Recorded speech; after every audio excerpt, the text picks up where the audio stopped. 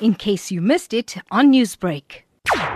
Port Shepstone police officers arrested a security guard who was found in possession of tablets in his home. The arrested suspect, who is 39 years old, was charged with burglary and is expected to appear in the Port Shepstone Magistrate Court. According to the principal of a school in Port Shepstone, when he returned back to school yesterday after holidays, he noticed that there were 20 tablets that were stolen from his school. The police were alerted, and during the course of the investigation, police officers proceeded to the home of the security guard where they found these tablets. Therefore, the suspect was then arrested and he was charged accordingly. Do we know if maybe the security guard had any other accomplices with him? That is still part of our investigation because there are still other tablets that are still outstanding that are not yet recovered. In terms of school safety, it's been in the limelight lately. Have the police maybe put together any plans to combat this? We do have a plan in place. Our schools are being visited and the schools are being monitored as well, and